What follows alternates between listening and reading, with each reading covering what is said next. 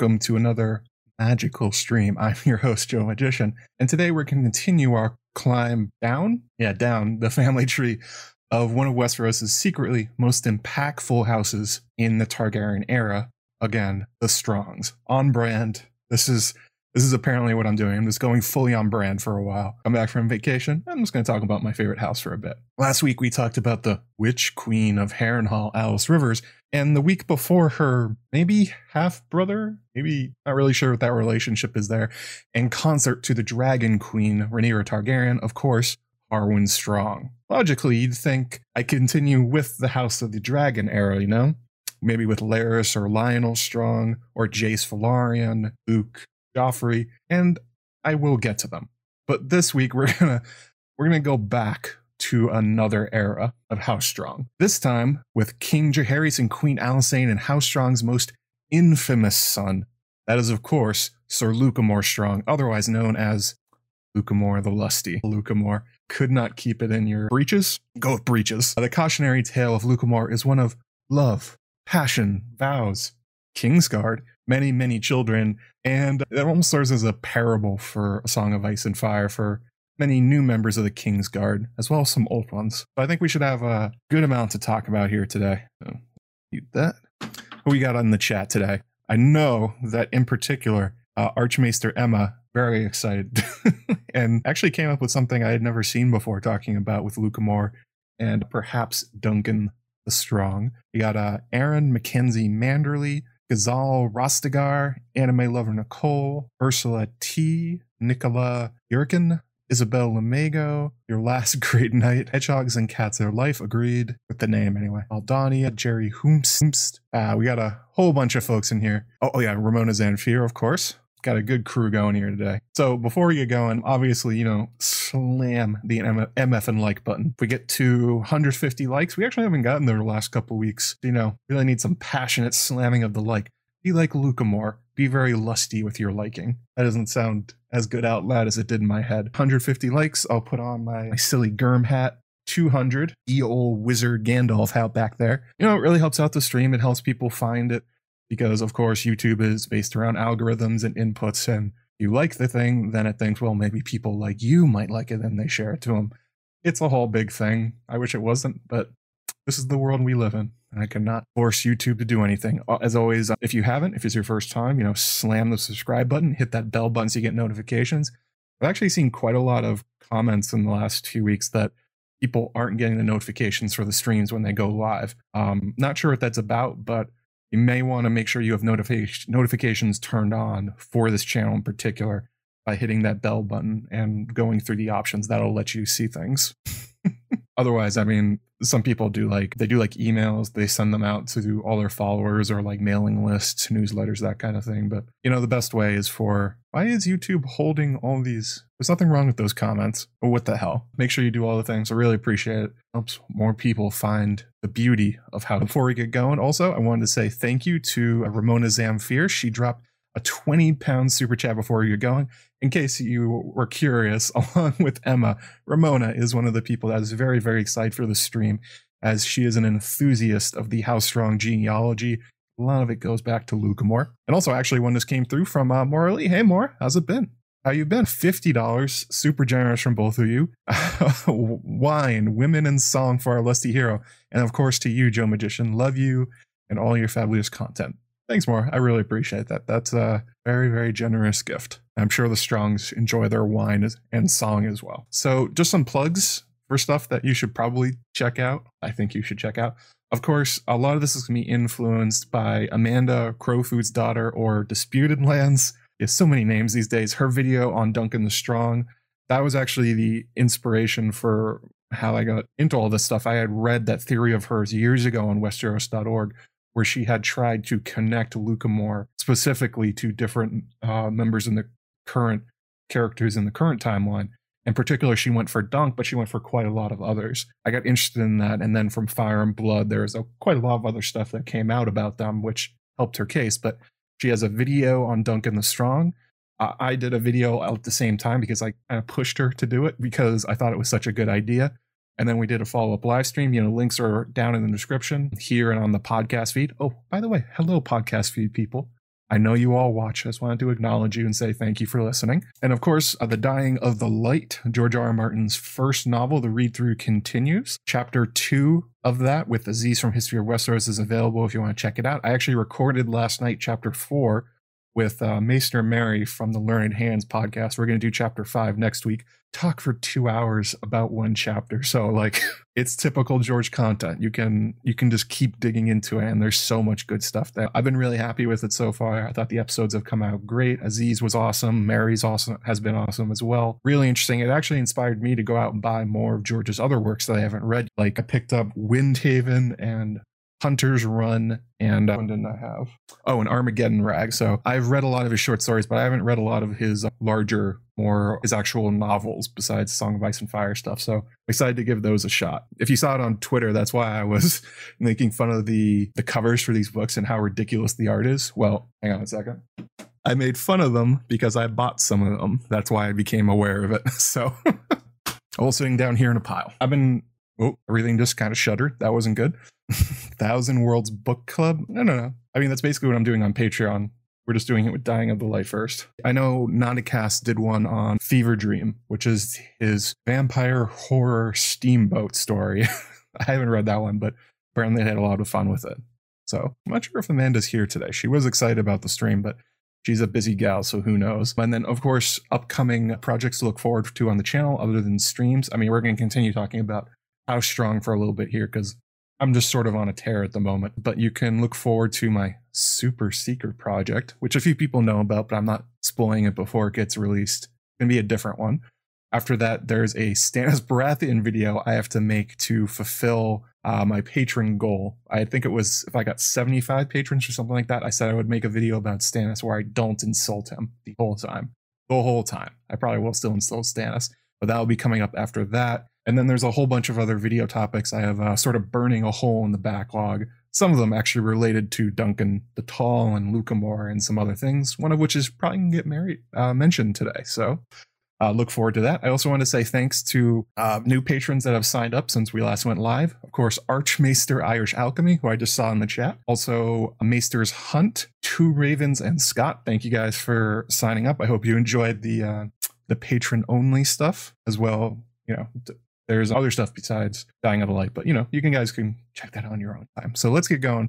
Let's talk about Lucamore the Lusty, the infamous Song of House Strong. So the quote here is from actually Jaime Loras. He's actually one of the very few members of House Strong that gets mentioned in the main story. In fact, I think he might be the only one that gets a name drop. So here we go.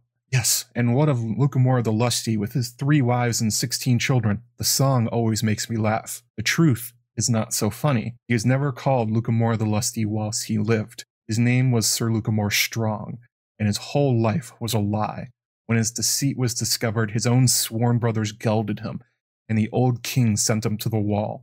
Those 16 children were left weeping. He was no true knight, no more than Terence Toyne. Oh, just thinking about it, Robert Strong is technically a named member of House Strong, but he's a fake one, so although maybe he's a real one. This is the entrance. If you were reading A Song of Ice and Fire chronologically in terms of what gets released, this would be the first time you've heard about Lucamore, and although he comes up in Aris Oakheart's chapter as well. Kind of a interesting late inclusion by George, but a really interesting one. So I thought we should start off with something I didn't do in the previous streams, and that is just like a brief history of House Strong. If in particular, it's important for Lucamore because this time frame for the family, there's so little we know about them that the context doesn't really make sense if you don't go into it a little bit. So unfortunately, if you've watched my House Strong video before, or the live stream I do with Amanda, or her video, this may be a little redundant, but you know, hang in there. I want to start off with who the Strongs were before they rose to prominence in the era of the Dragon Kings. They were, of course, an ancient line of noble warriors descending from the first men living in the Riverlands. It seems likely that the ancient Riverman hero, Artos the Strong, is the progenitor of their house, or maybe the inspiration. In my video itself, I made the connection that perhaps Artos and the rest of House Strong are in fact offshoots of the Starks, left behind family members in the Riverlands as the Starks migrated north from the Reach to their eventual home in Winterfell. Obviously, Stark it's in German means strong, so that's like the basic level stuff. But there's a lot more connections in that video that talks about. Oh, $20 from Maura Lee. Thank you, Maura. Appreciate it. For Nicola Yurikin, can Lucamore be compared to Tyrion? In which ways? Like, because Tyrion doesn't have any children, as far as I know. He's also not a member of the Kingsguard. I mean, the Lannister that honestly gets the most comparison with Lucamore is Jaime. Jaime talks about him quite a bit. It's between Aerys and Jaime that we hear the most about him. I mean, I guess in terms of somebody that's like sneaking off to have secret relationships, I guess there's something there between Tyrion and Lucamore. Actually, Tywin might be a better comp with his secret tunnel to the brothel. That's my... I don't know. It's tough to see comparison between Tyrion and Lucamore. Personally, I don't really see much there. So also we have the sigil of House Strong. It depicts the three branches of the River Trident on a white field, implying that they take a personal identity from the river and the Trident itself. So it's very likely that they lived in and around the area of the Trident, specifically where the rivers meet, I believe. Although we do know that the rivers move over time, so where the Trident is today is not necessarily where it was when the ancient Strongs may have settled their home. So where they are may be far away from the current confluence of rivers. And another thing to keep in mind is that there have been many, many, many, many, many kings of the rivers and hills and kings of the Trident. So it's quite possible that during this time the Strongs are one of those kings that have been lost to history, or petty kings in the long past. That kind of thing happens pretty often in the Riverlands. Most of the other regions are far more stable. You look at the Reach, and it's basically just been the Gardeners, then the Tyrells.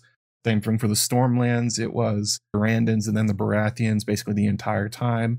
The North has just basically been the Starks after they united it.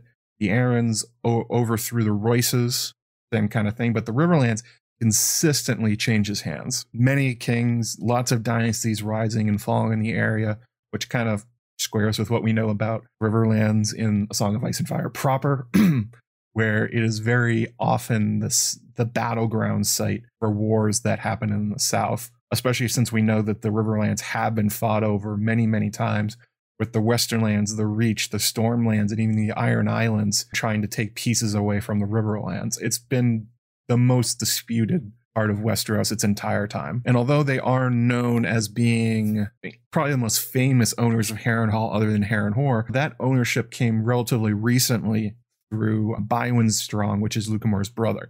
Before they were given the Ruined Fortress, there had already been 5 owners of Harrenhal. You have House Hor, Harris, Haraway Towers, and then Queen Rhaena Targaryen, before it finally passes to the Strongs. I do have a secret tier list of where I think their true home may be, somewhere in the Riverlands, as George has not revealed, or they're more likely he hasn't made up where they were before Harrenhal. The first one is Old Stones. Now, this is a little controversial because we know one of the owners of Old Stones was House Mud, but they fell and they lost the Riverlands quite a long time ago. Old Stones has fallen into ruins. The true name of the castle itself is not Old Stones. That's just the nickname. Nobody remembers what it's actually called. So after or before House Mud, maybe the Strongs lived there. It seems to be a thing for them moving into these giant ruined castles after the true owners are gone. It also makes sense as it's on the Blue Fork, I think. And if the Trident has moved, maybe there was a time when Old Stones was much closer to the confluence of the rivers than it is today. And that would certainly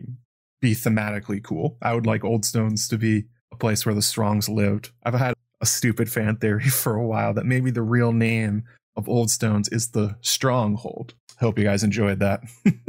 I mean, it's dumb and it's very, very tinfoil, but if you're looking for somewhere where there's an available castle in the Riverlands that doesn't have an owner, well, if the Strongs abandoned the ruin of Old Stones for the ruin of Harrenhal, that would make a little bit of sense. But honestly, it's far more likely that they just had like a small holdfast or a tower, some kind of like Sir Eustace Osgrey, and that's all they really had. If not, then they may have been a whole bunch of hedge knights. Just a lot of hedge knights for a long time. My other favorite part of the Riverlands that may have been the home to House Strong is Pennytree, maybe the surrounding region.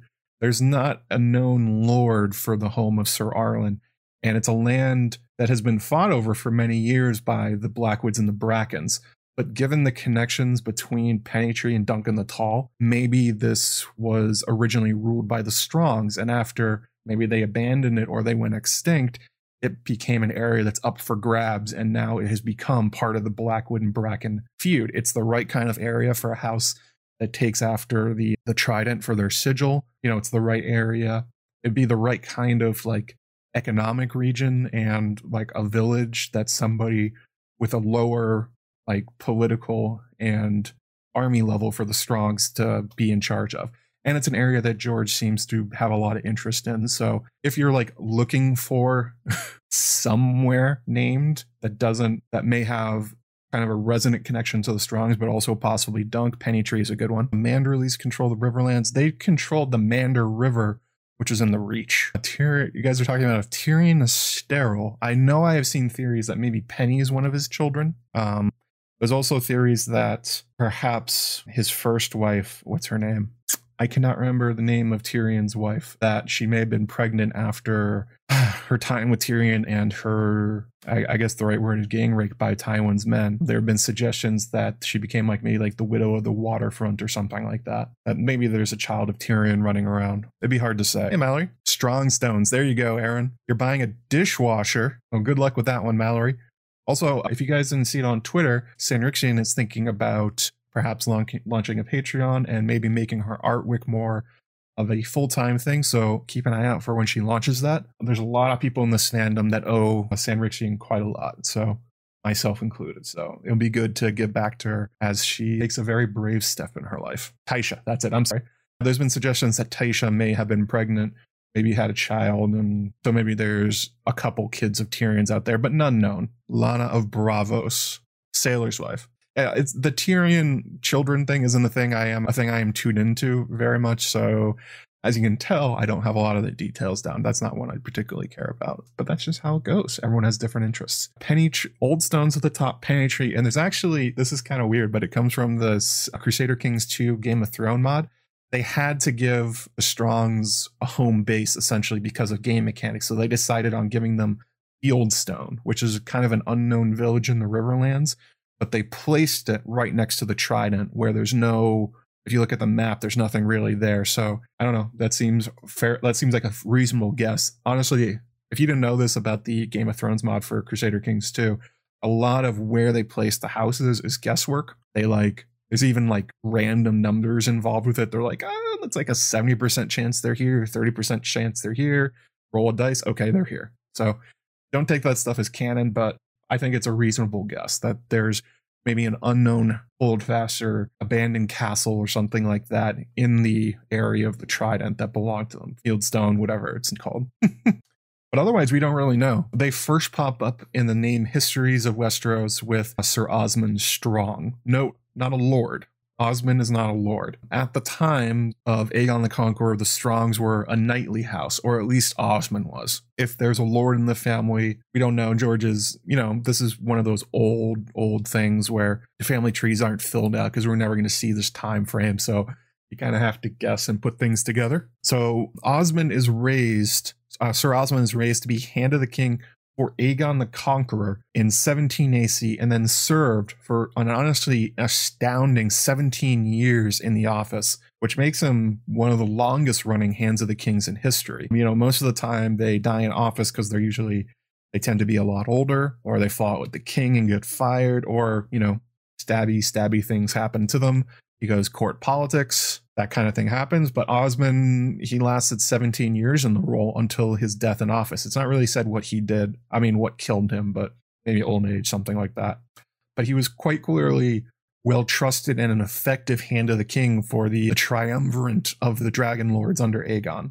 That's one of those things that's a little bit lost to time. It's that Aegon was more the headpiece of the Dragon Lord dynasty at that point, the Targaryen dynasty. The Senya and Rhaenys had a lot of power, much more that they shared it, but because it was Westeros, Aegon was named the head of it, the king, even though that's not really how it worked out. So I guess all three of them had a fondness for Sir Osmond. Oh yeah, you guys are talking about my CK streams? Yeah, those are still on there. Maybe they'll come back when it eventually gets released for Crusader Kings 3. It's going to be quite a long time.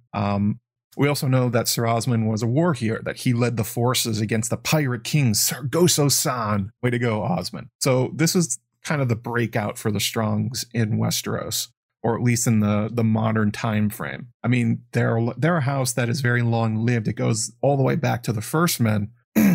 So it may be more correct to say this is more a return to prominence for the family. I mean, there's pretty good, as I talked about earlier, there's pretty good reasons to suspect that a house this old, noble warriors tracing their lineage back all the way back to the first men and presumably like the Age of Heroes, that maybe they were one of the hundreds of petty kings or a very ancient king of the Trident, that kind of thing. This is important though, as it tells us that the Strongs are making a very good first impression on the Targaryen rule, which doesn't always happen. Quite a lot of houses, try to make their way into King's Landing politics, into the Dragon Lord's favor, and it goes up very poorly, and therefore things go poorly for their houses, not the Strongs. Osmond did a stand-up job. A+, way to go, buddy. Oh, super chat here from Your Last Great Night, $10. Thank you. Do you think that Jaehaerys and Alysanne punished Lucamore so severely because there may have been more going on between the three? They're pretty infatuated from the beginning. I do think so. We'll get to that. Great comment. Insightful. Almost word for something in my document later on. But there's also one important thing about the Strongs that made them very attractive to the Targaryens, in that they are not a powerful house on their own. It's kind of like the Velaryons of Driftmark, where the Strongs don't have much of an army. They probably don't have that much money. If they have a castle somewhere, we don't even know the name of it, so it can't be that important. So it makes them really good as servants to the Targaryens because they can give them power without worrying that it's going to lead to them eventually like splitting off an entire region in rebellion or something like that. They went through this quite a lot for a while, where their hands to the kings or the people that are elevating the power, they like specifically chose people that could not take advantage of it in the way that maybe the Tyrells could have, or the way that other Lord Paramounts could. They kind of shied away from that sort of thing. And we know from maybe a similar example, we have Lyonel Strong before the Dance of the Dragons. We talked about this during the Harwin Strong stream, that he was well known for pulling strings for his sons and getting them jobs, trying to get them marriages. For instance, that Rhaenyra was one of the guys that made it pretty far in the process to marry Rhaenyra, was her future lover and sort of husband, Harwin Strong. So it's probably fair to say that during his time as Hand of the King, 17 years, Sir Osmond probably did the same thing. He pulled strings for the rest of his family, tried to amass land, tried to amass wealth. I mean, we still don't know where they lived, but I think it would be fair to say that Osmond probably carved out some holdings or something like that for the rest of his family. It'd be pretty odd if he didn't. That's pretty normal things for Hands of the Kings, especially beloved ones, for them to be rewarded by the monarch in some way beyond just service. This stream's going to be so sexy. There's a lot of fucking in this stream. A lot of it. Slinging salami all through the realm. Wow. So, all right. So we're good with the history there. Let's talk about Lucamore. Lucamore Strong, how he ends up entering the story. We don't know the exact relationship between Lucamore Strong and Sir Osmond. It's not explicitly said. Lucamore appears in the story for the first time in 55 AC, while Osmond dies in 34 AC. So that's a bit of a gap there, about 20 years. So it's possible that Lucamore is a very young son for Osmond, but it's also possible that maybe there's a generation in between and Lucamore is his grandson. Don't really know here. Any parallels between Osmond Strong and Osmond Kettleblack? I hope not. That would make me feel a lot worse about Osmond Strong, and Osmond Kettleblack is a doofus. Oh, is my camera crooked? Maybe. It might be. I don't know. That'd be a little bit unfortunate. So we learn about Lucamore that he's apparently a well-known young knight called a broad-shouldered blonde bull. Now that's a description. That is some descriptive language about Lucamore. So this is supposed to give you the impression that maybe he's somebody like Harwin Strong, who was the quote-unquote strongest knight in the realm at his time, or perhaps Duncan the Tall, Brienne of Tarth, these massive physically imposing warriors. That's the general vibe you're supposed to be getting here. Looks like it's slanting down and to the right. I'll try and fix that one later. We also know that Lucamore has a brother, Sir Brian Strong. He has similar lines about him, a renowned fighter and a knight in his own right, that kind of thing. I think it's also important to have a brief discussion here about how do you become famous in Westeros as a knight? How does this even happen? Because there's no internet, there's no newsreels or anything like that. So how exactly does it happen? How do you become a famous knight? Somebody like Jaime Lannister or Loras Tyrell or Barristan Selmy? Well, the way you do it is you have to become famous to the nobles. And the way you do that is usually either battle or you have to do it through tourneys. Like, for instance, is Loras Tyrell actually the best young knight in the Seven Kingdoms? Is he the best fighter in the world? Like, no, probably not. But he's rich and he's famous because he's a Tyrell and because he shows up to all the tourneys. Therefore, he gets it. This is sort of the thing that you see with like Bronn and Ser Vardis, where the best fighter in Westeros is probably some guy sitting in a pub somewhere, not an actual, not one of the highborn. You know what I mean? Some guy that's really good at cutting through folks and just doesn't get the acclaim because he hasn't made it to the attention of the people who write the histories. And like, for instance, with Loras, we know that Brienne dumps him pretty hard in the melee.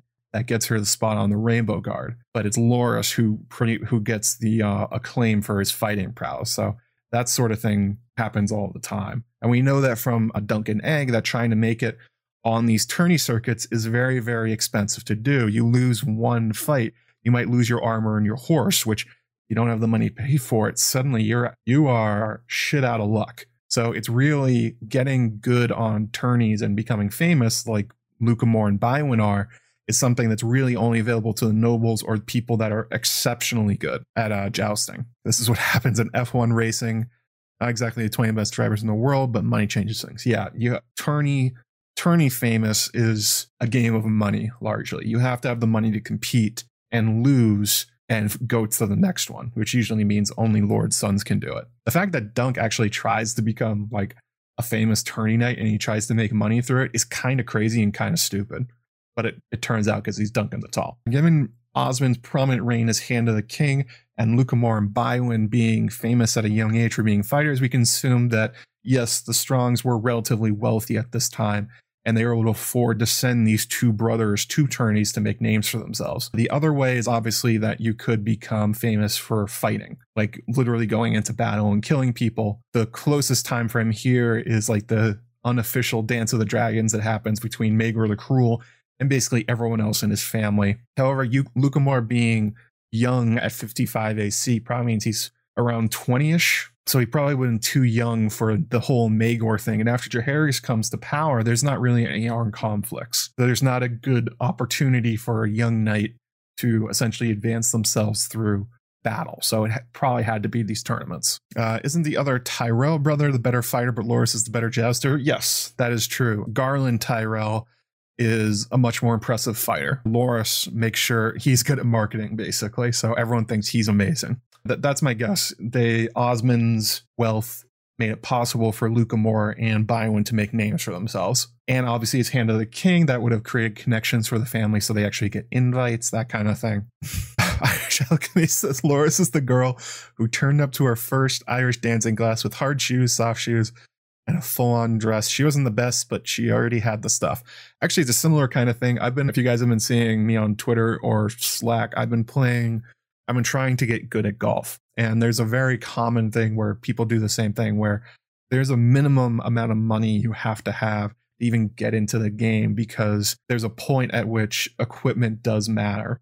But quite a lot of people try to buy their games, essentially. Same sort of thing here. If you want to be good at jousting, if you want to be good at golf, there's money to spend to make sure that you get there, that kind of thing. Same sort of problem with other sports. I mean, this is totally off topic, but if you want to be good at hockey, you better have a lot of money because none of that stuff comes cheap, especially during this time. Actually, horses would have been the biggest cost to maintain one and keep one. Expensive. So where was I? Oh yeah, so I think it's definitely possible that Lucamore Strong spent his time as a tourney knight, journeying from one tourney to another. There would have been a lot of them during this time frame, celebrating Jaehaerys' accomplishments and Alysanne's after the fall of Maegor and all the marriages and stuff like that. There would have been a lot of opportunities for a young knight to go around and beat in the heads of people in melees and jousts. I would guess probably not a hedge knight if he's able to go to a bunch of tournaments. And given Osmond's time as Hand of the King, I mean, there may have been very cool tents out there with the colors of the trident fluttering from them for House Strong. We can also be certain that the young, broad-shouldered, blonde bull attracted a lot of attention from the opposite sex wherever he went. In Dunk and Egg, the size and strength of Dunk alone are enough to make many characters within it, honestly male and female, to essentially look at Dunk and go like, I want a piece of that hunk. I want to break off a piece of that castle wall. So if Lucamore is a similar size and strength and perhaps looks, if they were related, then you can imagine this sort of thing happened too. Dunk narrowly avoids getting laid in all 3 stories so far. Maybe he did in the second one. Maybe him and Rohane Weber got down. Didn't we figure out in Dunk and Eddie that if you unhorse someone in the joust, you win their horse? Yeah, that's a big thing, especially in the Mystery Knight and the Hedge Knight. Dunk really faces the economics of it. And the snail, I forget his name, he essentially tells Dunk to throw, and if he does so, they can become like a team where everyone bets on, where they arrange it so that in the list the Dunk ends up against the snail, who's way less physically imposing but a much better jouster, and get everyone to bet on Dunk. Meanwhile, they bet on the snail and they make a fortune. It's a way to get around the fact that you can lose your armor and your horse in these jousts. Panty dropping looks. Yeah, Dunk has that animal magnetism, I guess, that big hembo energy. So we can assume that Lucamore probably did as well, based on what we know about him and his lustiness. Yeah, that seems a little likely, doesn't it? Yeah. And much like Harwin Strong and perhaps Lionel Strong, that Lucamore was a lusty lad from a young age. May have pulled his own Garth Greenhand and left a trail of children across the 7 kingdoms. In a lot of ways, Amanda brought this up and I did too in my videos. Lucamore is framed as like a realistic version of the legendary figure of Garth Greenhand. You know, just about every noble house in the Reach can trace their history back to a child of Garth, and it's because very few of the supposed children of Garth were from marriages, to say the least. I got the quote here for it. Garth Greenhand brought the gift of fertility with him, nor was it only the ground that he made fecund, for the legends tell us that he could make barren women fruitful with a touch. Yowza. Even crones whose moon blood no longer flowed, maidens ripened in his presence, mothers brought forth twins and even triplets when he blessed them, young girls flowered at his smile.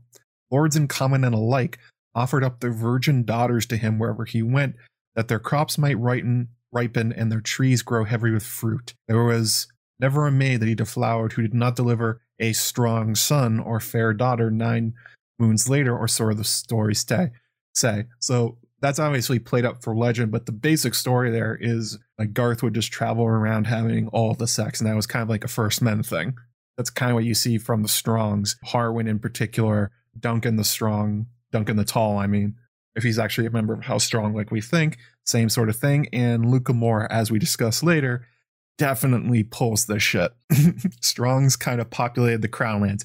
Yeah, there's a lot of Strongs around the Crownlands and the Riverlands, and actually a few more surprising regions. This is one of those things where when I get asked about it, like how many Strongs are actually alive? Well, technically 0, but in realistic fashion, the amount of kids churned out just by Harwin, Lucamore, and Dunk, it would be a very high percentage of people in Westeros that are related to them.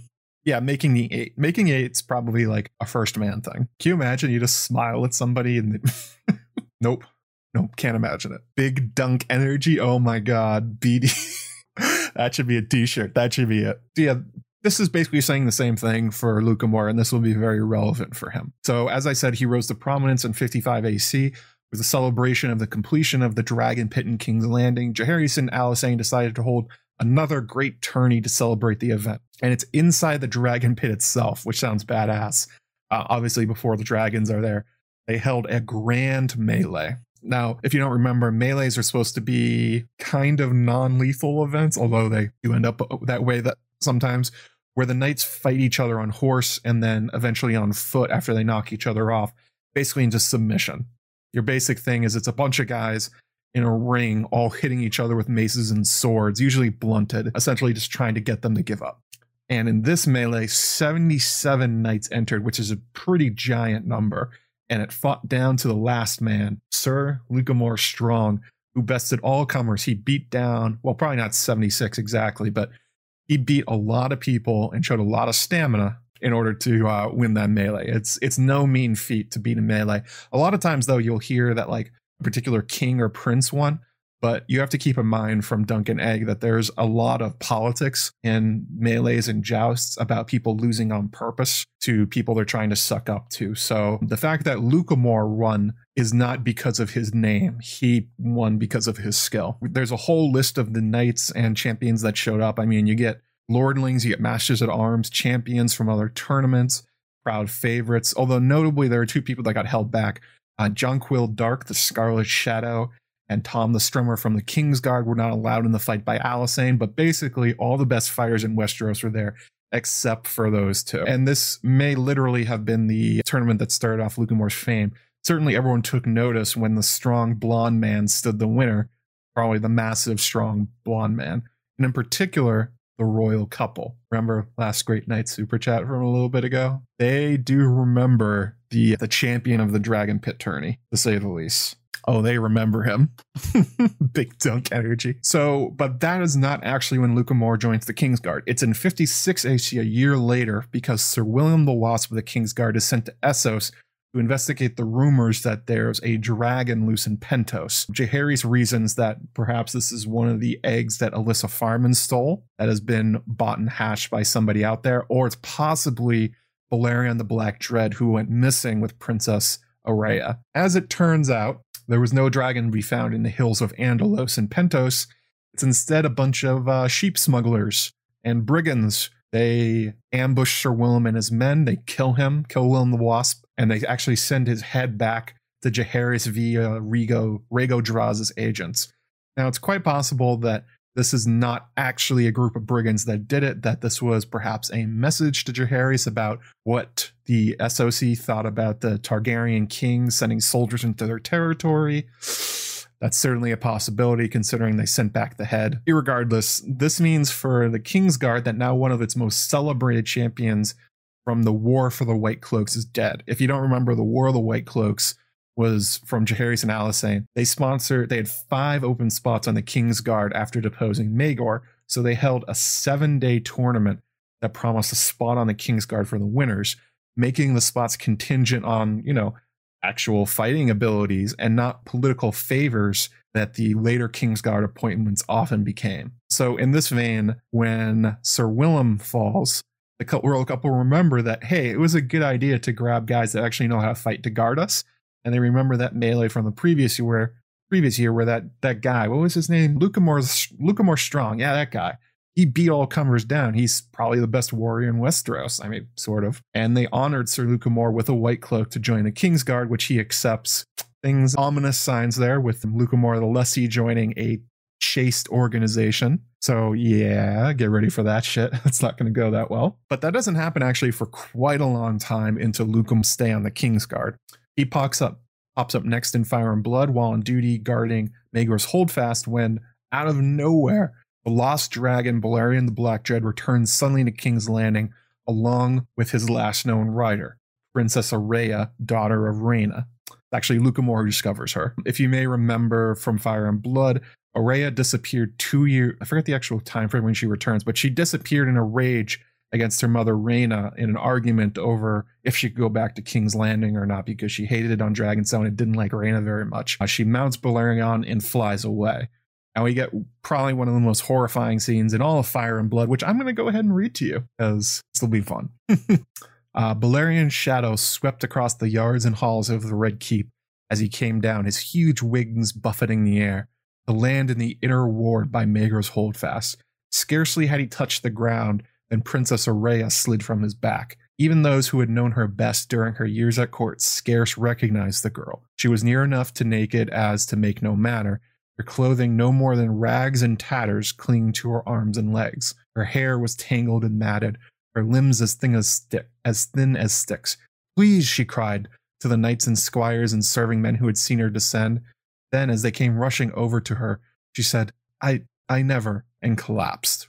Sir Lucamore Strong had been on his post on the bridge across the dry moat surrounding Maegor's Holdfast. Shoving aside the other onlookers, he lifted the princess in his arms and carried her across the castle to Grand Maester Bennifer.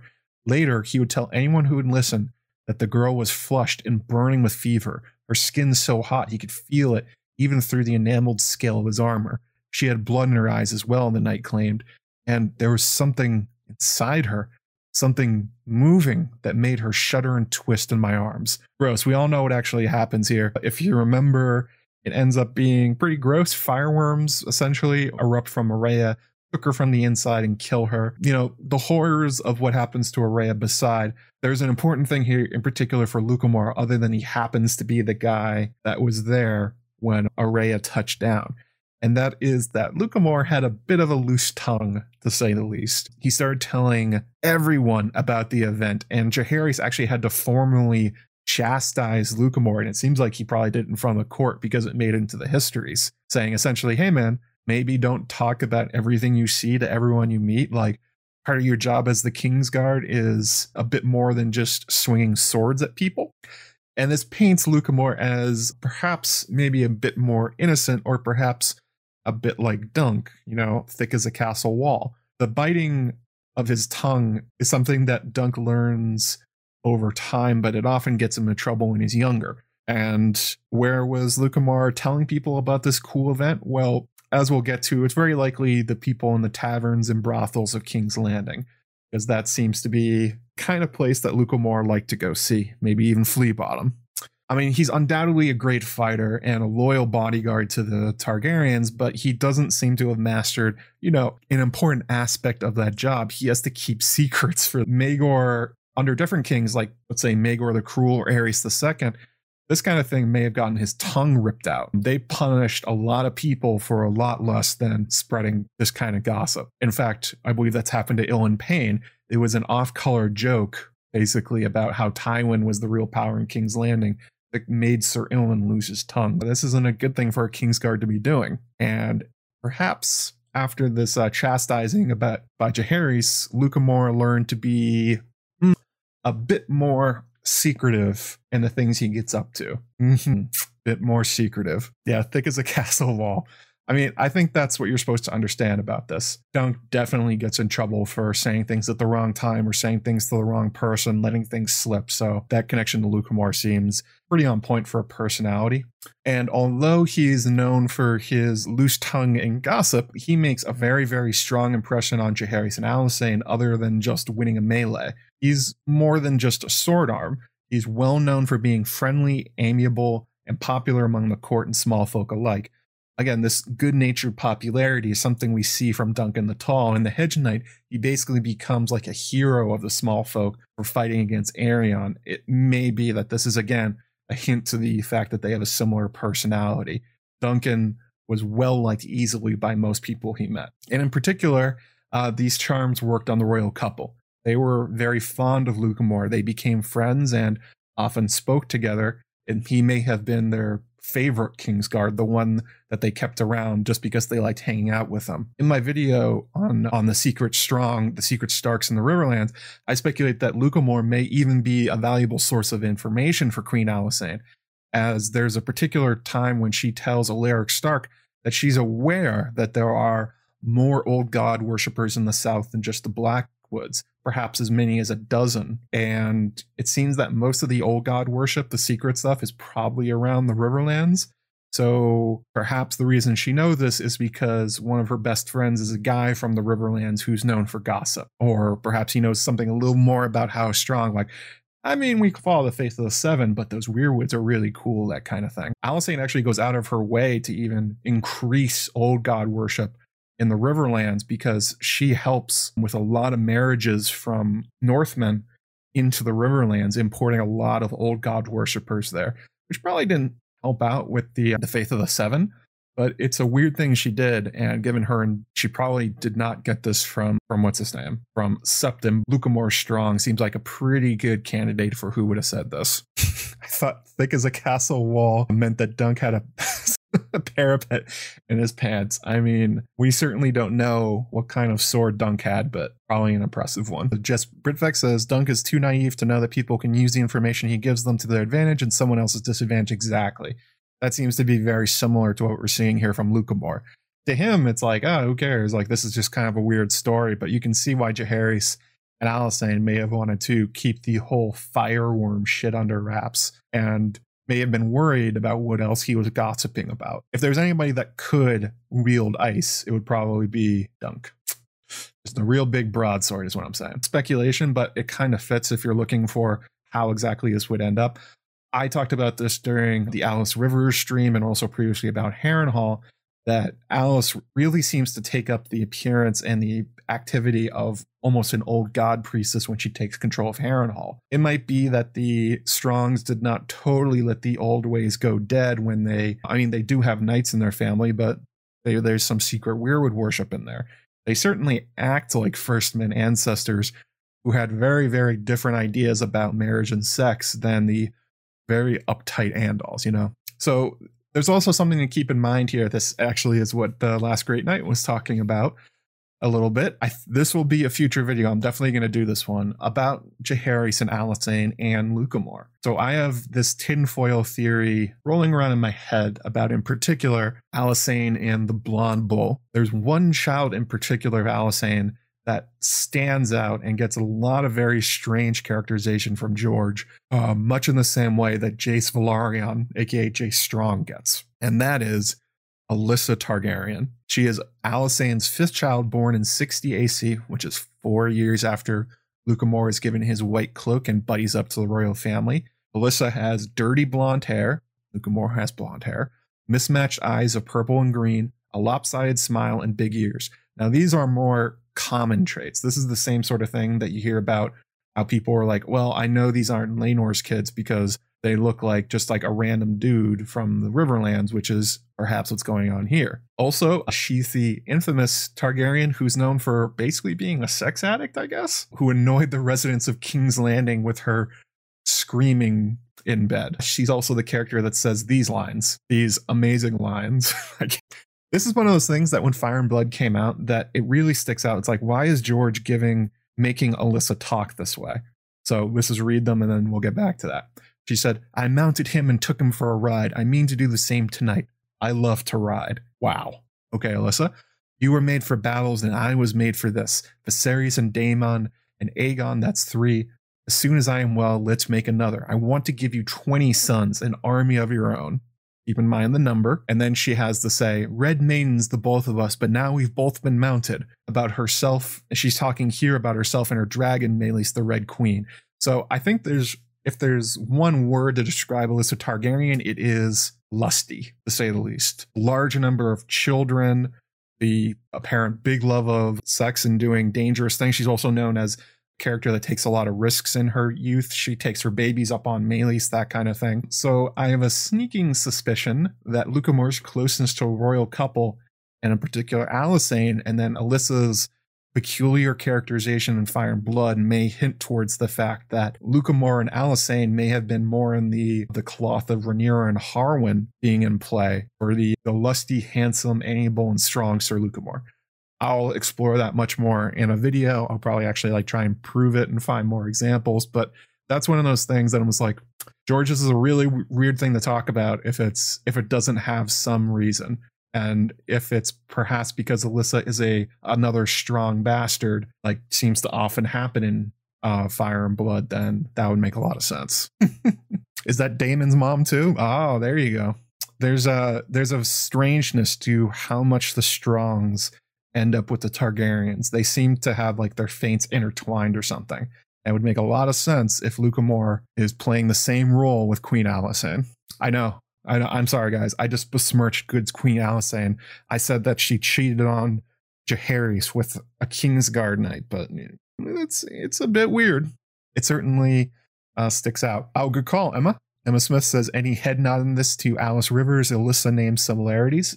Perhaps. Very much so. George is a big fan of using names that way. How long are we going for? About an hour. So we got an hour left. So we're about to get to the part where Lucamore gets in a lot of trouble, aka the gang joins the Night's Watch. So the beginning of the end for Lucamore is another Kingsguard spot that opens up. With the outbreak of the shivers throughout King's Landing, 2 members of the Kingsguard end up dead. Once again, Jaehaerys and Alysanne decide to choose from tournament champions and skilled warriors instead of political appointments. This time they choose Sir Ryam Redwine and Sir Robin Shaw to receive their white cloaks in 60 AC. 60 AC, if you remember, that is the same year Alyssa Targaryen was born. Sir Ryam had previously gained his reputation by defeating Lucamore Strong, among others, in the 10-year coronation tourney. And after he did so, Sir Ryam did something unusual that's noted in Fire and Blood. He crowned good Queen Alysanne as his Queen of Love and Beauty. If my theory about perhaps Lucamore and Alysanne is correct, this may have a bit more to it than meets the eye. But just sort of going against, just sort of leaving that aside for a second. Besides this, it seems that maybe Ryam and Lucamore did not see eye to eye on things, especially after maybe Ryam tossed him in the joust. Why? Because it is Sir Ryam Redwyne that narks on Lucamore. 13 years after receiving his white cloak, it is Sir Ryam himself that decides to let everybody know about what's going on with Sir Lucamore Strong. I have a bit of a conspiracy theory about that. Maybe something like, again, this is a echo of Criston Cole and Harwin Strong and Rhaenyra, that kind of thing. Certainly a plotline we already have seen George write in this exact book. But anyway, so the quote here goes, near year's end, a shameful revelation came to light that shocked both court and city. The amiable and well-loved Sir Lucamore Strong of the Kingsguard, a favorite of the small folk, was found to have secretly wed, despite the vows that he had sworn as a white sword. Worse, he had not taken one, but 3 wives, keeping each woman ignorant of the other 2 and fathering no fewer than 16 children on the 3 of them. And Flea Bottom along the street of Silk, where whores and panders plied their trade, men and women of low birth and lower morals took a wicked pleasure in the fall of an anointed knight, made bawdy japes about Sir Lucamore the Lusty, but no laughter was heard in the Red Keep. Jaehaerys and Alysanne had been especially fond of Lucamore Strong, and were mortified to learn that he had played them both for fools. So yeah, Lucamore, he took 3 women for wives? I mean, 3? I don't. This one's hard to understand. Like, I can certainly understand the idea that, you know, if you're a Kingsguard and you're lusty to begin with, sleeping around is fine, but why take all 3 to wife? Well, I think the reason may be that Lucamore may have felt he was a bit untouchable, because he not only broke his vows of chastity on the Kingsguard, but also the Faith's prohibition on polygamy. That the polygamy thing that they only bent for the Targaryens on account of the fact that, you know, they threatened to burn down Old Town. I want to point out again, this is extremely First Men-like behavior. Lucamore is garthing to the max. This is the kind of thing that we see a lot of the time from First Men legends, that sort of thing. It doesn't make any sense. There's no reason to marry all 3 of them. It has to be that Lucamore was just like, what's going to happen? I'm like best friends with the royal family. And it's a bit curious that Lucamore may have felt that he was a bit untouchable, because untouchable in this way, although this is not by any means the first time a Kingsguard were running off to the brothels and keeping secret lovers. There's a very quiet understanding among the White Cloaks that, much like in the Night's Watch, that they can sort of carry on as long as they don't push it too far if they're discreet and they are in good graces with the royals and the rest of their brothers, which, as we learned about Lucamore, he very much was with Jaehaerys and Alysanne, and probably with the rest of the court. He seems like he was a very popular guy, but it's a very dangerous game. You know, you can go to Molestown every once in a while, but you probably can't keep 3 wives there. That's kind of pushing it to the max. Got cocky. Oh my god. Oh, Horny Jails garthing to the max. Maybe I can change the name of the channel in the Slack. So actually, Dornish Dame brings up something about, like, how did this happen? I'm going to get to that in a second. So personally, I find it extremely unlikely that the giant, broad-shouldered, blonde bull and a very popular character within King's Landing in the court could be spending his nights outside of the Red Keep and the White Sword Tower, carrying on with 3 wives at the same time, with who knows how many other lovers he had, and not been noticed he was doing this. Like, we learned already that Lucamore is not the most savvy guy, that he's known for gossip, and that he kind of, like Dunk, gets into situations where he doesn't quite understand the consequences of what he's doing. It's not like he's Varys or Littlefinger. It's not like, or he's Arya, where he's running around. He's very much like Dunk. People recognize Dunk just from his size alone, and you could imagine the same thing could have happened here for Lucamore. And again, if you're maintaining 3 different wives across King's Landing with all those children, like, that's a massive time sink. People must have noticed long before the 13 years where Sir Ryam essentially dropped the dimes on him to get him in trouble, that like, hey, what the fuck's Lucamore doing with all his time? Why is he always running off? They had to have noticed.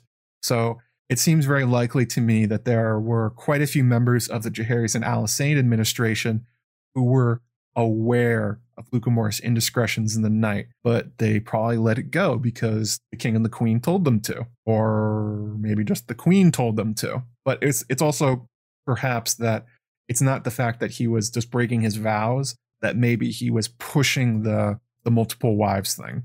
So yeah, I don't really buy the whole shock of the court, like, oh my god, Lucamore's been running off and carrying on with a whole bunch of women. I think they probably knew that was happening, but I don't think they may not have known the extent. Or more likely, maybe something else happened that causes Lucamore's popularity and trust with the royal couple to plummet.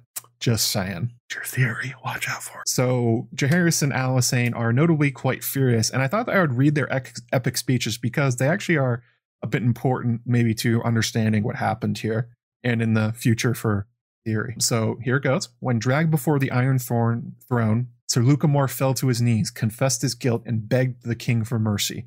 Jaehaerys might well have granted him same, but the errant knight made the fatal error of appending for the sake of my wives and children to his plea. As Septim Barth observed, this was tantamount to throwing his crimes in the king's face. When I rose against my uncle Maegor, 2 of his Kingsguard abandoned him to fight for me, Jaehaerys responded. They might well have believed they'd be allowed to keep their white cloaks once I'd won, perhaps even be honored with lordships and a higher place at court. I sent them to the wall instead. I wanted no oath-breakers around me then or now. Sir Lucamore, you swore a sacred vow before gods and men to defend me and mine with your own life, to obey me, fight for me and die for me if need be. You also swore to take no wife, father no children, remain chaste. If you could shrug aside the second vow so easily, why should I believe you would honor the first? So what we're being told here is that apparently Jaehaerys was like, all right, maybe mercy, but apparently it's the children and the wives thing that really got him going.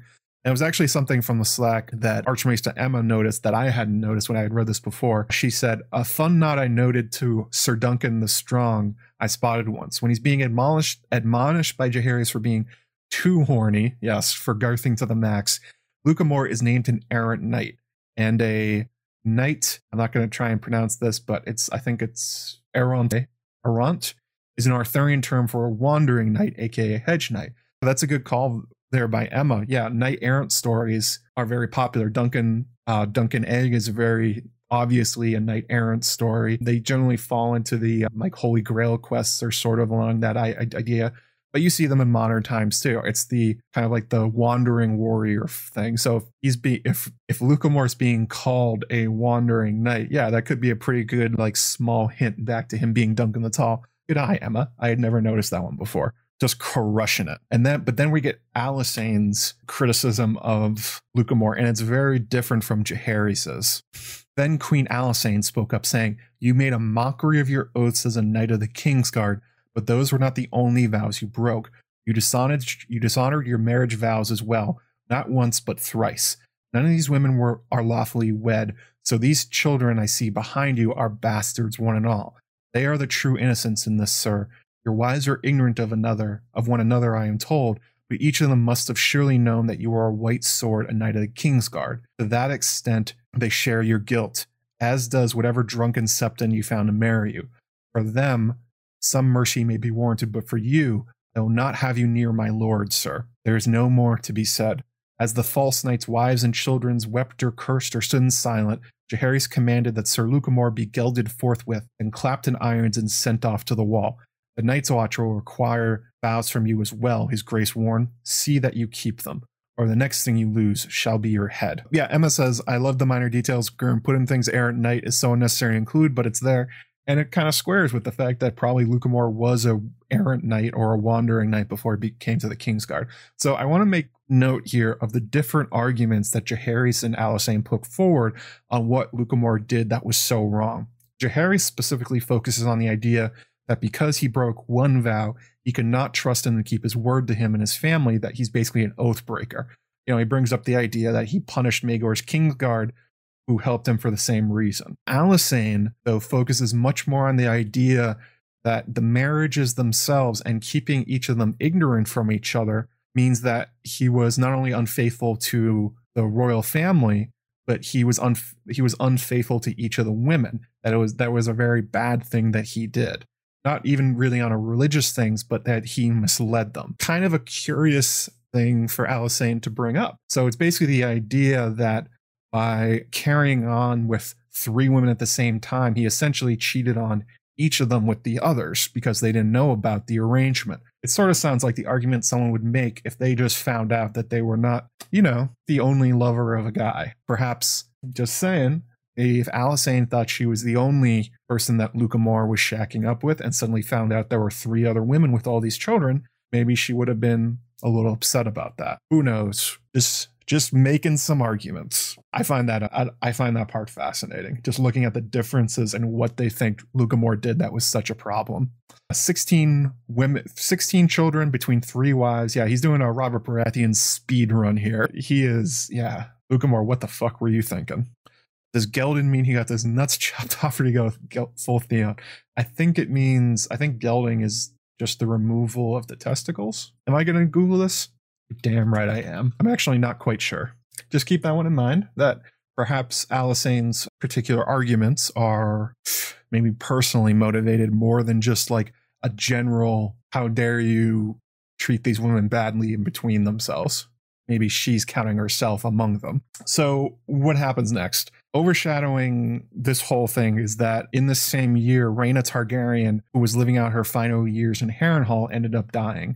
And it was Lucamore's brother, Bywin Strong, that went from a Sir to Lord Bywin when he's made Lord of Harrenhal. You can probably see that this was perhaps a favor to the Strong family and to their best bud, Lucamore, since obviously as the Knight of the Kingsguard, he can't be giving a lordship, but, Bywin can be. And, it's a recognition of the many years of leal service, basically, the Strongs have given to the Targaryens in less than 100 years. They've done quite a lot for them in a very short amount of time. But again, this happens about half a year before Lucamore is found out. That's a little bit of egg on their face. Oh yeah, please, if you could, y'all slam that MF and like button. 97 likes, 115 people watching. We probably won't reach 150 today, but hey, do it anyway. Maybe we'll get some more people interested in Lucamore the Lusty. Just the testicles. Okay, that sucks. So as stated, Lucamore is indeed gelded and he is sent off to the Night's Watch.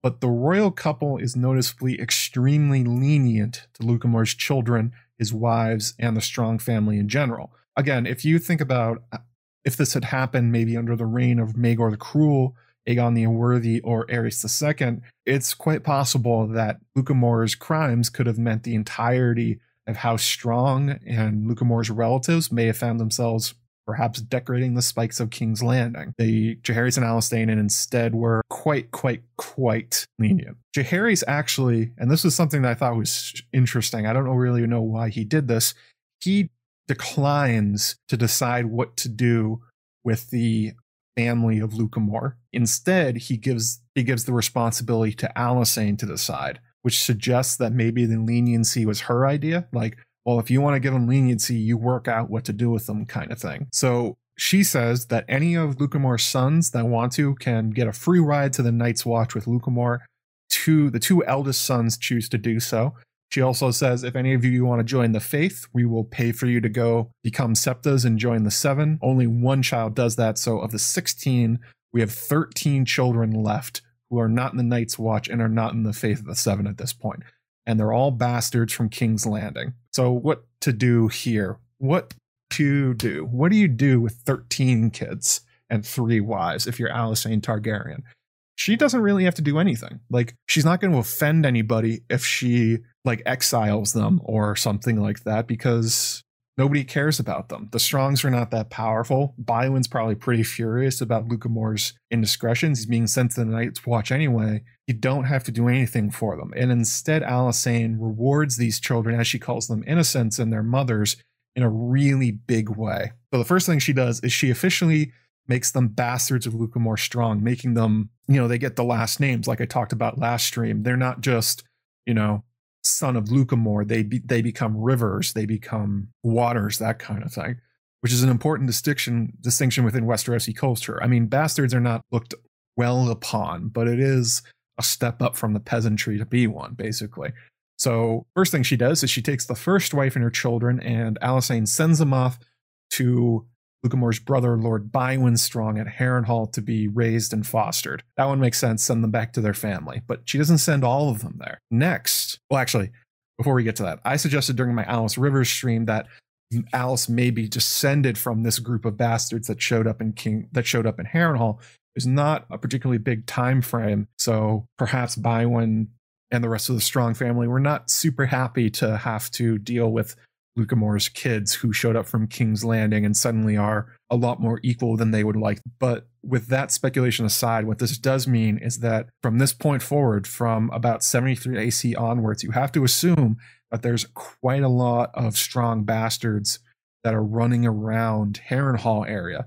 So when you're talking about knightly houses that sort of pop up out of nowhere or bastard characters, you probably should think of Lucamor's kids, especially if they take after their father, if they were particularly lusty. I mean, even if all of them only have like 5 kids each, that's a giant population increase in the Harrenhal area of Lucamor. Keep that in mind. But then the next one is totally inexplicable. There's no reason for this. The second wife and children of Lucamor are sent to House Velaryon and to be raised and fostered personally by Lord of the Tides and Grand Admiral Daemon Velaryon. Fostered, not just sent to live in Driftmark somewhere to be abandoned in Hull or Spicetown. Actually, Spicetown doesn't exist at this point. They're supposed to be fostered by Lord Daemon. That is far and away more than Alysanne had to do for these kids. There's a lot there, like getting a fostering by somebody as powerful as the Velaryons, even at this point before Corlys really set them up to be important, is a huge, huge deal. This is the kind of thing that would be done for princes and lordlings, not bastards of Lucamor Strong. So this one is totally inexplicable. They are fostered. Why does this happen? Not explained. Alysanne doesn't explain herself. The book doesn't explain it. It's an amazing gift to these children to have this done to them. And then we get to the third wife, as if almost to up herself. Alysanne then takes the last wife of Lucamor and his children, and where does she send them? The Baratheons. She sends them to Lord Borman Baratheon, and I think he was quite young at the time, so I think I was being ruled by Garen Baratheon.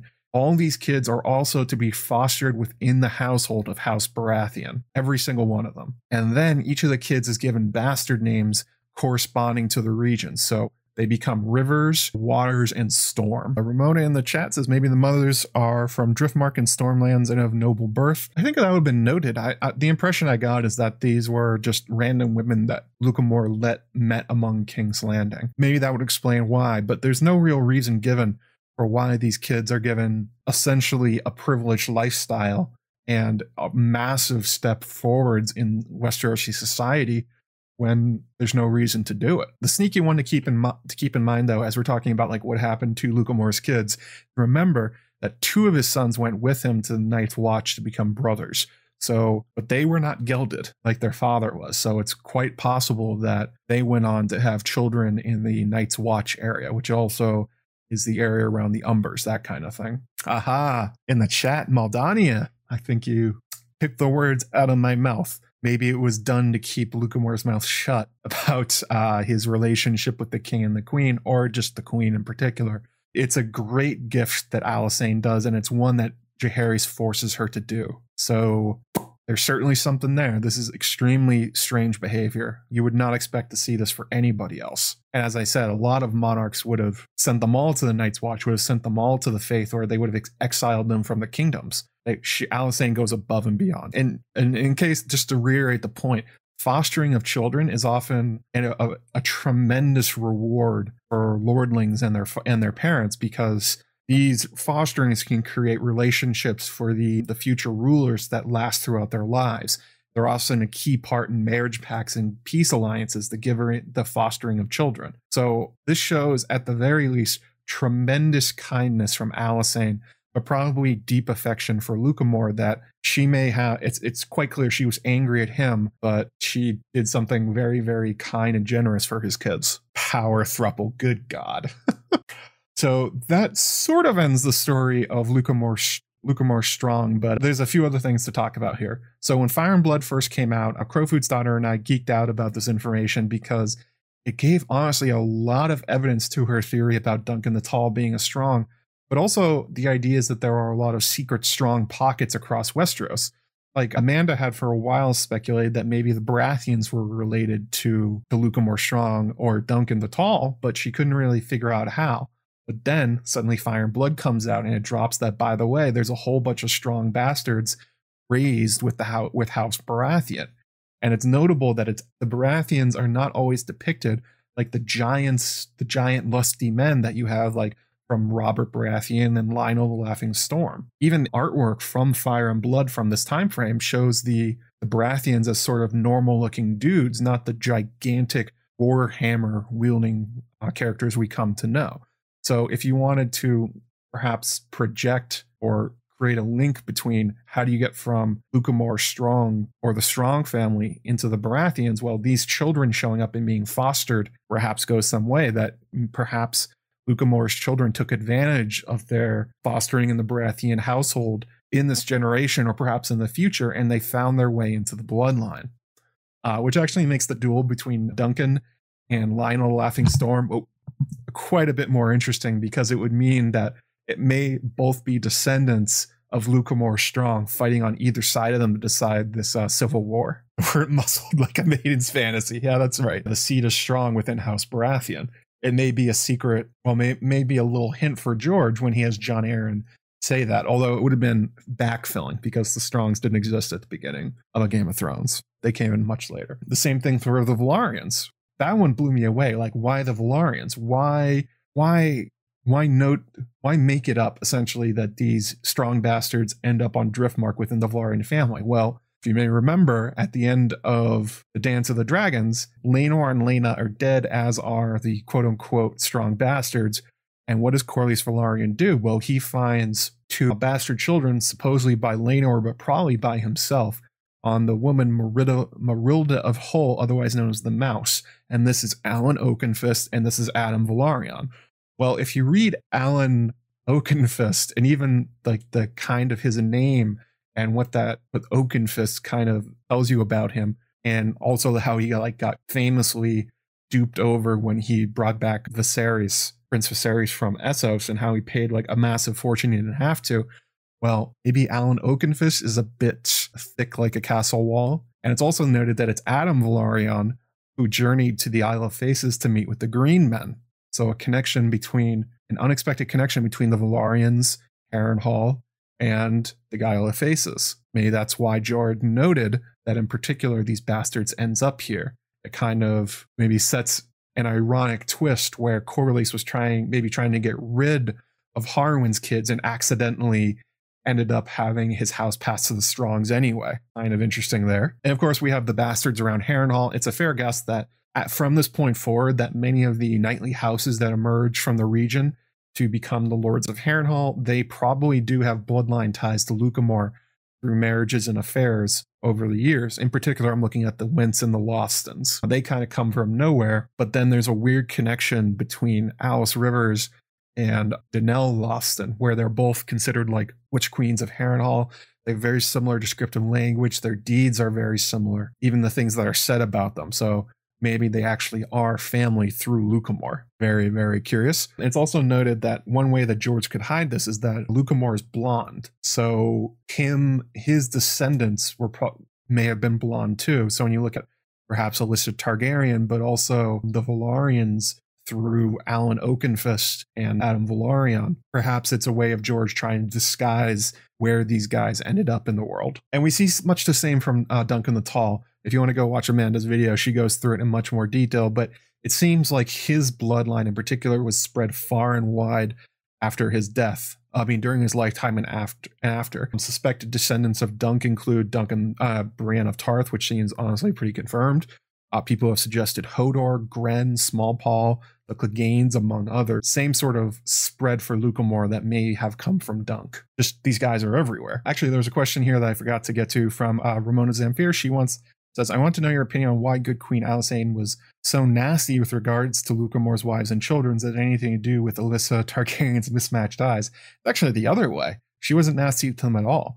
Like, she rewarded them far above what even loyal subjects of the Targaryens sometimes get. She gave them a life. She gave them lives away from King's Landing and the ability to integrate themselves into these powerful houses. So I think it does have to do perhaps with Alyssa Targaryen's mismatched odds, that there's some complicated emotions for Alysanne about how she's angry at Lucamore, but still has a lot of affection for him, but doesn't want to take it out on the rest of his family. I mean, she does say that, like, oh, you guys are all in on it too, but then she sends them off to these magnificent places within Westeros to live. So it wasn't, she didn't do them bad. She did very good by them. Anyway, are there blood connections from Lothstons and Wents? Not explicitly, but they share their sigil, where Lothstons have one black bat on a yellow and white shield, but then the Wents have like 10 bats on a yellow shield. And that kind of thing usually indicates that there's some kind of relation between families. Like, for instance, I think it was Maekar Targaryen's personal sigil that was like quartered Targaryen dragons. He had like 4 of them on there. Like, it's very common for sons and descendants, especially, to take up personal sigils that are takes on their parents, that kind of thing. I don't know, maybe, was that Maekar? I think it was Maekar. Yeah, his personal sigil was 4 Targaryen dragons instead of the 1 Targaryen dragon. So that's a similar relationship. So I would wonder if the Wents and the Lothstons are actually somehow connected, because that kind of behavior within sigils is very odd. So those are some pretty intriguing places to look for. So what is Lucamore's role in the main story? Well, beyond just like the intrigue of him with the royal family and what happened to his kid, Lucamore is used. He's actually named the only named member of House Strong to show up in the main books. In A Feast for Crows, Jaime Lannister and Aerys Oakheart in their POVs both talk about the soiled knight Lucamore in A Feast for Crows. Aerys compares himself a lot to Lucamore, thinking about how he has become a soiled knight, how he's breaking his vows, and that maybe his fate will be gelded and sent to the Night's Watch, but he can't stop himself. Even though he knows there are the stakes, he has so much, I don't know if it's love, but definitely lust for Arya Martell, that he just keeps going back to it, which may be informative for Lucamore and perhaps Duncan when he becomes a member of the Kingsguard, that even the threat of what could happen to you for breaking these vows is lesser than the way these guys feel, which is, they're human. That kind of shit happens. Jaime also brings up Lucamore in the conversation with Lorth. That was the one I started it at the beginning. He sort of uses him as a counterexample, that because Lorth starts listing like all of the noble and great knights of the Kingsguard, and then Jaime just like comes back at him and names all the ones who dishonored themselves. That there has basically, his point is that there have been basically as many unfaithful, vow-breaking members of the Kingsguard as there have been great heroes who upheld their vows in their entire life. That soiled cloaks are a part of the history of the Kingsguard, which is kind of an interesting thing for Jaime to say. One thing I was thinking about is how this actually connects strangely to Jon Snow and Sam Tarly. Now, they don't necessarily think about Lucamore the Lusty, but he obviously did become a member of the Night's Watch, and so did his sons. So as they struggle with their own personal foibles, I guess, about Jon with Ygritte and Sam with Gilly, they are both in a way living out the same problems that Lucamore had with his vows of chastity versus what their heart is telling them to do. Lucamore is often used as like a bogeyman for these orders, but I think that he represents much more a fundamental flaw in the Night's Watch and the Kingsguard, that he was a great member of the Kingsguard. He never like fled from battle. He never failed Jaehaerys and Alysanne in his duties, but it's the specific thing, the idea that they have to essentially remove this part of themselves, remove this part of being a human in order to protect the royal family, is probably a pretty bad idea, because they essentially exiled one of their best knights for, something that people do normally all the time. Fall in love, have children, have sex, that kind of thing. Like, these are fundamentally human things. And actually, as Maester Aemon says to Jon Snow, what is honor compared to a woman's love? What is duty against the feel of a newborn son in your arms, or the memory of a brother's smile? Wind and words, we are only human, and the gods have fashioned us for love, That is our great glory and our great tragedy. And that's Lucamore. Lucamore's flaws is that he's human, being forced into a role that asks him not to be anymore. And I think also if you're interested in Lucamore after the stream and you want to read more about him, like what was he like in life? Well, I would totally suggest reading Dunk and Egg, but also Aris Oakhart's chapters in A Feast for Crows and Jaime's as well during this time frame. Both of these characters, all three of these characters, Dunk will later in his life, but Aris presently and Jaime as well, all struggle with the exact same things that Lucamore did. And actually, Aris may be a pretty good comp for him because Aris is kind of a doofus. He's in over his head in what he's doing. He's a young knight who's fallen in with a beautiful woman and doesn't really know what to do with it. So maybe there's something there. I also had some secret tinfoil for you guys. I know there's so much tinfoil in this stream. I think that Lucamore may have actually been intended by George not to be Dunk's ancestor, but actually his father when he first came up with Duncan the Tall. So now go with me here on this. Go with me here. Lucamore Strong does not show up in the books at all into A Feast for Crows, which was published in 2005. That is 2 years after The Sworn Sword came out, which is where Duncan the Tall speculated about his father. This is what he says. The cook always claimed my father was some thief or cut purse. More like I saw him fang. More like most like I saw him hanged, he used to tell me, but maybe they sent him to the wall. When I was squiring for Sir Arlen, I asked him if we couldn't go up that way someday, take service at Winterfell with some other Northman castle. I had this notion that if only I could reach the wall, might be I'd come across some old man, a real tall man who looked like me. We never went, though. Sir Arlen said there were no hedges in the north and all the woods were full of wolves. He shook his head. The long and short of it is, most like you're squiring for a bastard. So I think if you take this passage and you compare it to Lucamore Strong, it's actually fairly close in terms of what actually happens to him.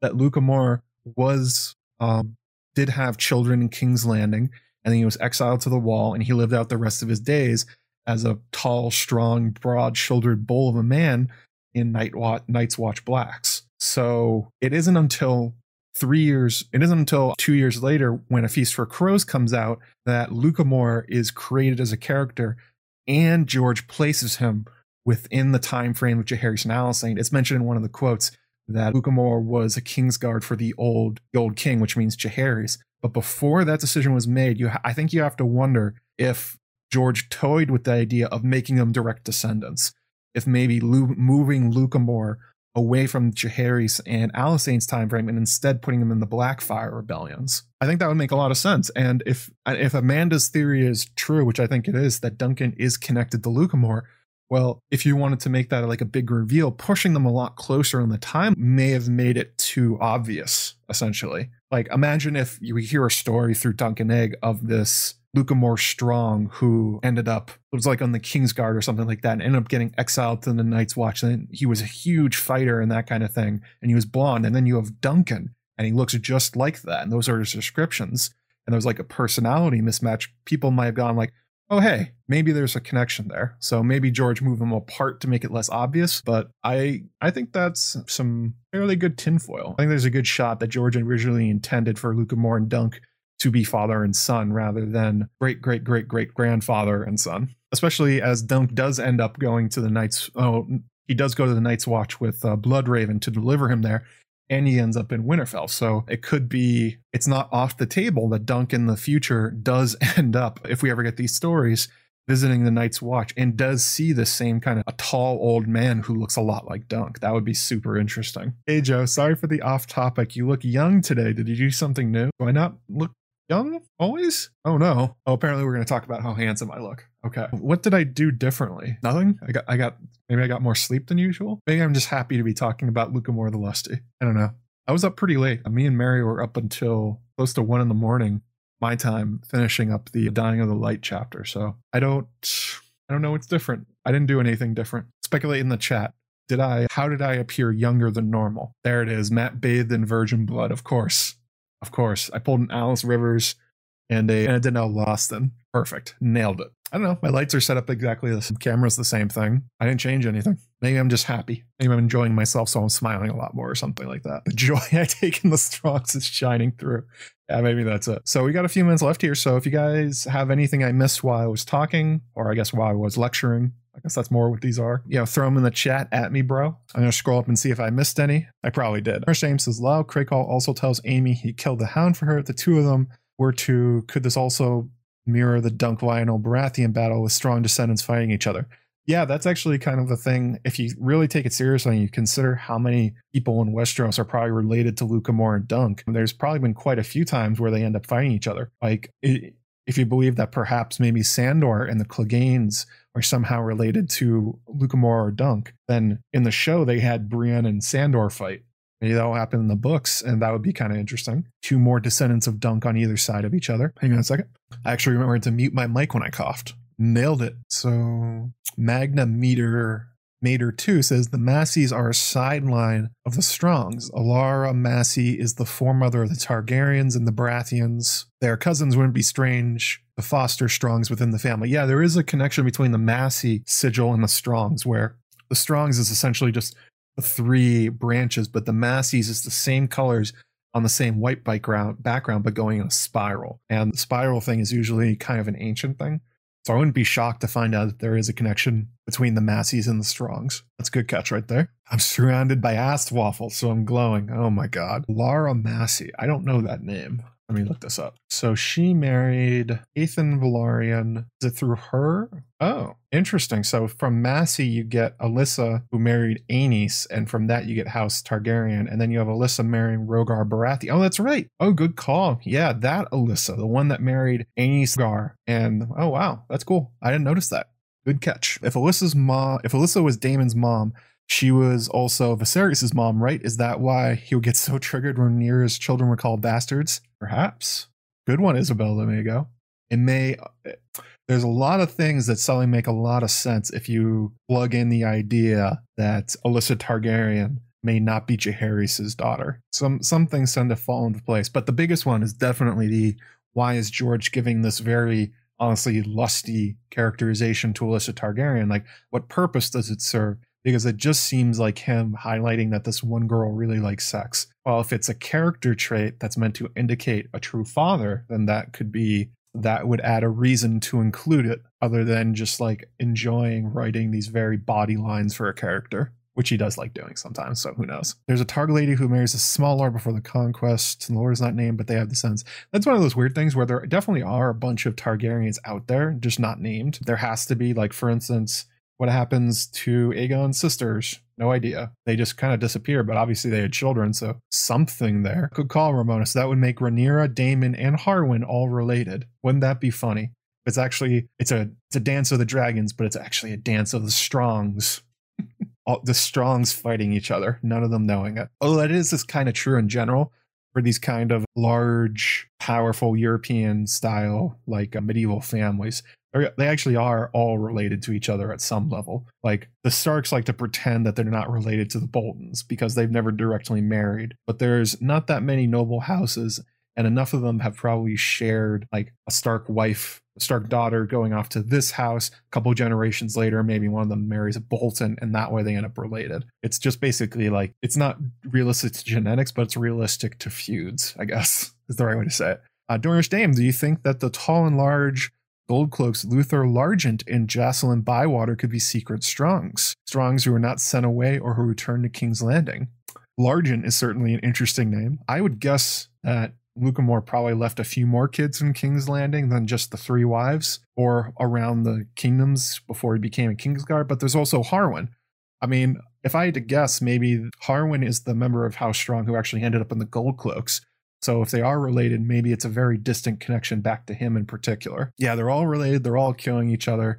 There's no separation between the families. It's all just this, all this them fighting against each other. Melissa Gill says, could Alyssa Targaryen be a chimera? Mismatched eyes usually indicate that. Yeah, that's something that George plays with, where Tyrion has the same kind of look. He has the mismatched eyes. His hair is also... That's one of those things where people think that maybe that means that Tyrion is actually the son of Aerys and that he's like a chimera because he has gold and silver hair and mismatched eyes, kind of like Alyssa. So I've never really been clear if that's what George is doing, why he did it.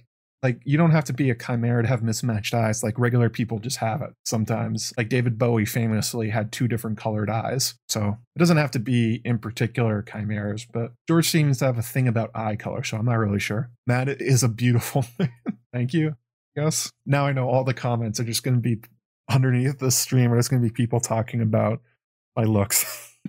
God damn it. The seed is strong, spread far and wide. Yeah, it means what it means for John Aaron, where he's talking about the idea that the Baratheons normally, their genetics overpower fair, essentially, appearances, blonde and silver-haired Targaryen alike. That's what he means, but it's also kind of a Johnny Appleseed kind of thing. If you guys are not from America, you never heard of Johnny Appleseed.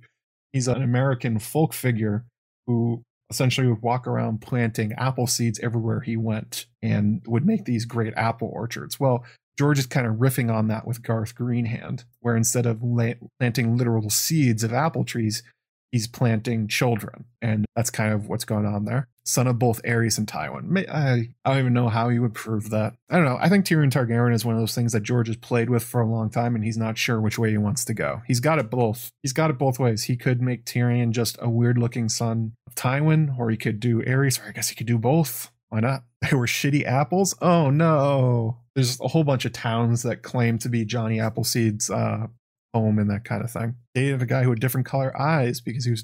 What? Oh, that's gross. Orcar. Any possibility of the Strongs being missed into the Baratheon family? Definitely. I think that for sure the similarities between Robert's character and perhaps Lucamore and Dunk is not unintentional.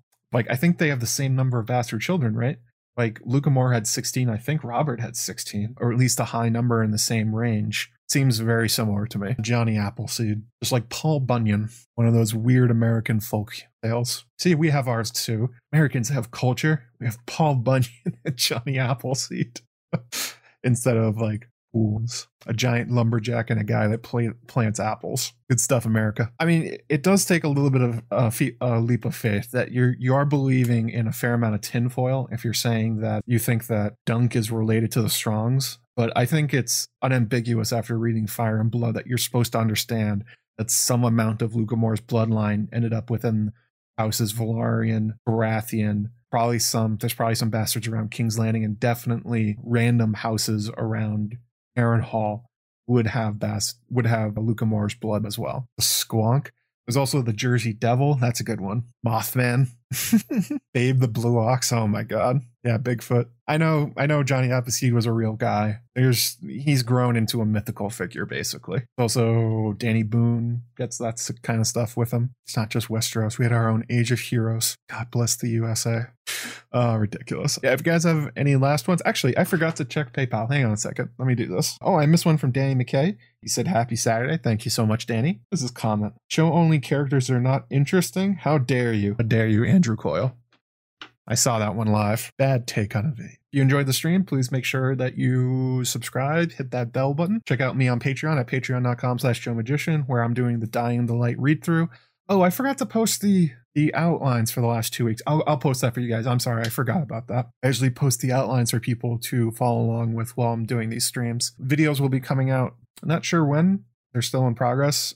They're harder. These ones are harder than normal, but hopefully we'll get back to that soon because I miss making them. I don't want to just stream all the time. I like making like specific theories and essays and stuff like that and getting them out there.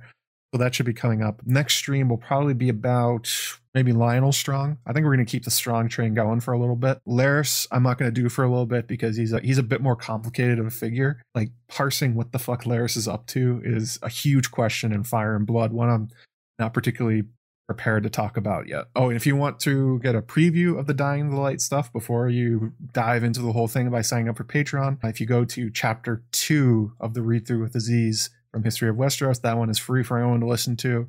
You can get a feeling for what George's first novel was like, the sci-fi weirdness of it all. It's a real fun ride. Actually, I've been enjoying it so much that I went out and bought some of his other books. Like, for instance, did you know that George R. R. Martin wrote a book with Daniel Abraham of The Expanse called Hunter's Run, with his friend Gardner Dozois? I think that's how you pronounce it. This actually is like a book that took 30 years to write, where Gardner wrote it first. Then he gave it to George, who got it like 3/4 of the way done but couldn't finish it. Then they gave it to Daniel Abraham, who finished the story.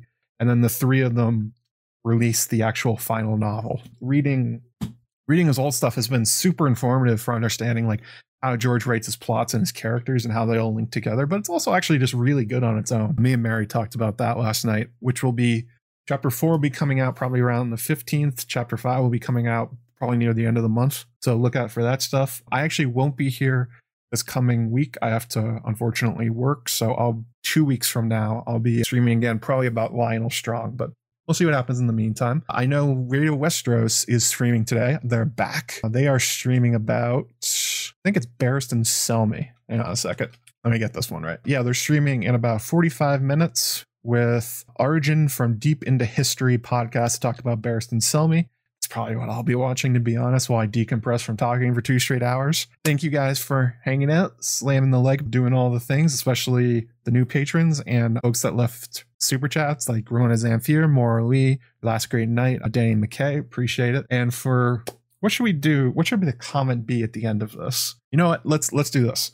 In the comments at the end of this video, rate in order of likelihood who you think is related to Duncan the Tall. I made a list during this. You can look up Amanda's theory on it back in the day. There's a whole bunch of them. Most likely to least likely. Who do you think in the current story is related to Duncan the Tall?